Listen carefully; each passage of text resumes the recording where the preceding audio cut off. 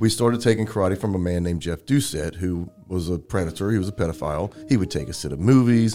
He would take us to the mall. We'd go to the arcade. He'd give us money. I mean, he was a really fun guy to be around, but that was all just so he could take advantage of me. So not only do they just groom the kid, they groom the family, but they groom the community.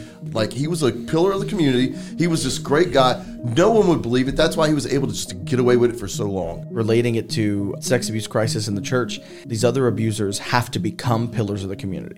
They have to work for it. A priest does not have to work. It's already there. It's already there. It's an undeserved respect. And then not only that, community grooming's easy when you have the diocese telling you, open your house to a priest, buy a priest a beer day, you need to have your kids around priests because they might have a vocation. And then all you need to do is tell that kid, I think you have a vocation. And there you go.